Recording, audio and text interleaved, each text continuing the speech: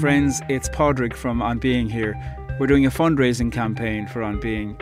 I've been listening to Krista Tippett's conversations since 2003, 20 years, and her work has enriched and truly it has changed my life.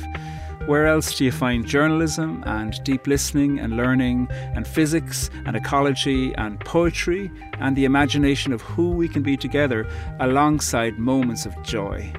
You know, the poet's brain is always like that. Like there's a little, I was just doing the wash and I was like casual, warm, and normal. And I was like, ooh, I could really go for that. You've complimented me and now I'm tongue-tied. Okay. Oh, hell. And you mentioned the vagus nerve, which is our favorite nerve here at On Being.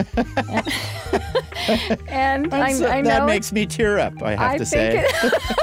Each of us is time-space. It's true. It sounds true to me, but tell me about it. Because we built our entire society around survival of the fittest. I know. I'm so glad I'm getting this out. This is what I wanted to talk about.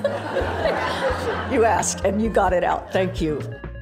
On Being is our labour of love. We love doing it. Would you consider giving to On Being so we can continue to grow? You can learn more or make a gift at onbeing.org/loveus.